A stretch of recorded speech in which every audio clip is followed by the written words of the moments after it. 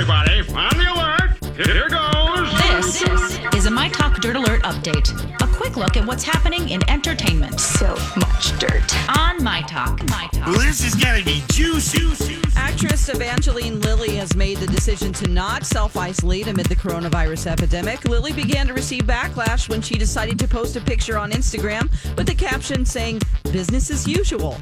Despite the backlash, Lilly responded that she believes the government has taken too much control and that the virus is just a respiratory flu. And her co-star from Lost, Daniel Day Kim, has just been diagnosed with the coronavirus. So I wonder what she thinks about that statement now. All right, like most people who are under quarantine, Ellen DeGeneres is getting a little bored at home. If you follow her on Instagram, she's been posting videos. She's called up everybody from Adam Levine on his birthday yesterday to John Legend and his wife, Chrissy. She also saw their son, Miles, while FaceTiming mom and dad and said, "I wish I had kids right now. I'm so bored."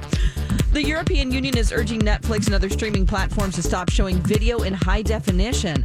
This request is to prevent the internet from breaking under the strain of unprecedented usage due to the coronavirus.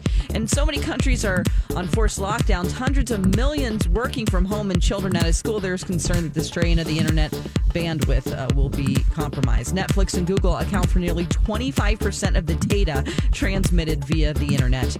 That's the latest dirt. You can find more on our app and mytalk1071.com. Greatest update ever. Dirt Alert updates at the top of every hour. Plus, get extended Dirt Alerts at 8:20, 12:20, and 5:20. Keep me updated.